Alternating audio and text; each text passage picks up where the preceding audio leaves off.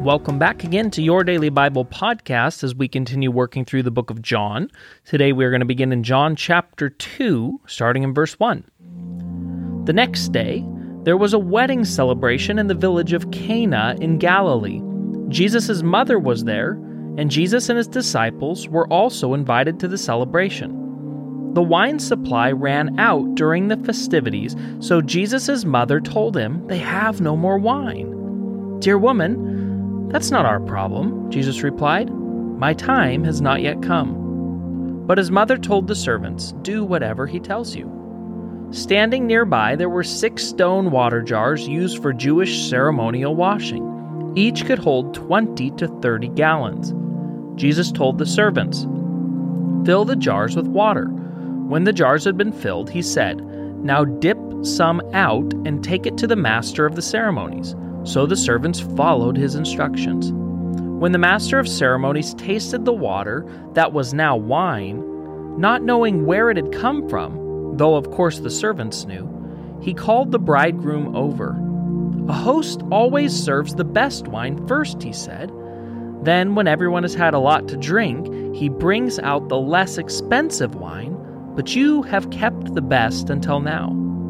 This miraculous sign at Cana in Galilee was the first time Jesus revealed his glory, and his disciples believed in him.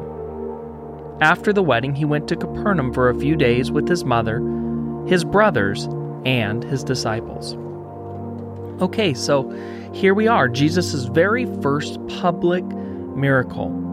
So he's gathered together at least part of his team of disciples, and they've been invited to a wedding. That tells us that the people that are hosting this wedding know Jesus. This is very close to Jesus' hometown of Nazareth.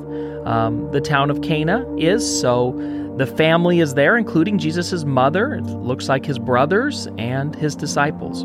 And while they're at the party, a huge problem arises. A scandalous problem. A problem that would have really been embarrassing for the host of this wedding. And that is, they ran out of wine.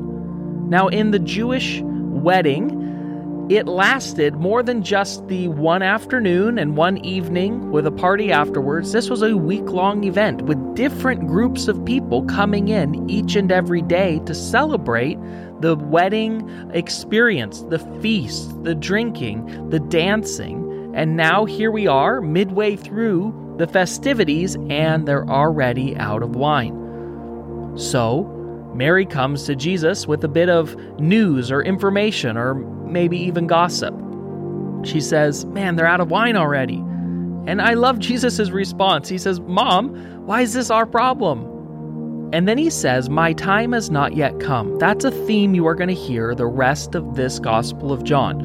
My time has not yet come. So Jesus is about to do a miracle, but he does it in a way that doesn't bring attention to himself outside of his disciples and the servants at the party. By turning this huge amount of water into wine, extravagant, way over the top, Jesus is doing something I think that's very wonderful. What he's doing is he's ushering in the kingdom and the bounty and the blessing of God. You see, all through the Old Testament, flowing wine, flowing milk, flowing honey is a theme of the kingdom of God. And it's not just any wine. The host says it's the best wine, it's the good stuff. And Jesus does this miracle where he brings far more wine to the party than what's needed. Because that's what Jesus' ministry is going to be all about. It's extravagant. It's over the top. It's bountiful. It's the blessing and resources of God poured out onto this earth. And when his disciples saw it, they put their faith, they believed in Jesus. So today I want to ask you, have you put your faith, your hope, your trust in a Jesus, in God, who can turn water into wine, who can make anything in your life into an abundant blessing, who can turn normal, natural things into over-the-top, extravagant experiences? Or out of wine, out of provision, and you're just sitting there, waiting, wondering why God hasn't shown up? Well, I want to give you the same advice that Mary gave to the servants. The only piece of advice that Mary has in Scripture, and this is Mary's advice: do whatever he tells you to do. That's my advice to you today.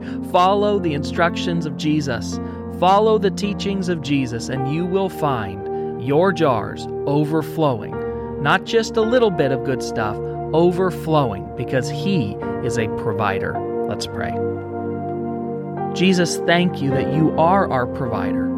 Thank you that you actually showed us through miracles like this, and then through the entire ministry and life that you led here on this earth, that you love to provide and care for people. But thank you that it didn't end there, but that you've demonstrated it through your Holy Spirit in our life over and over and over again. That you are our provider, that you care for us, and that you're really good at it. We thank you in Jesus' name. Amen.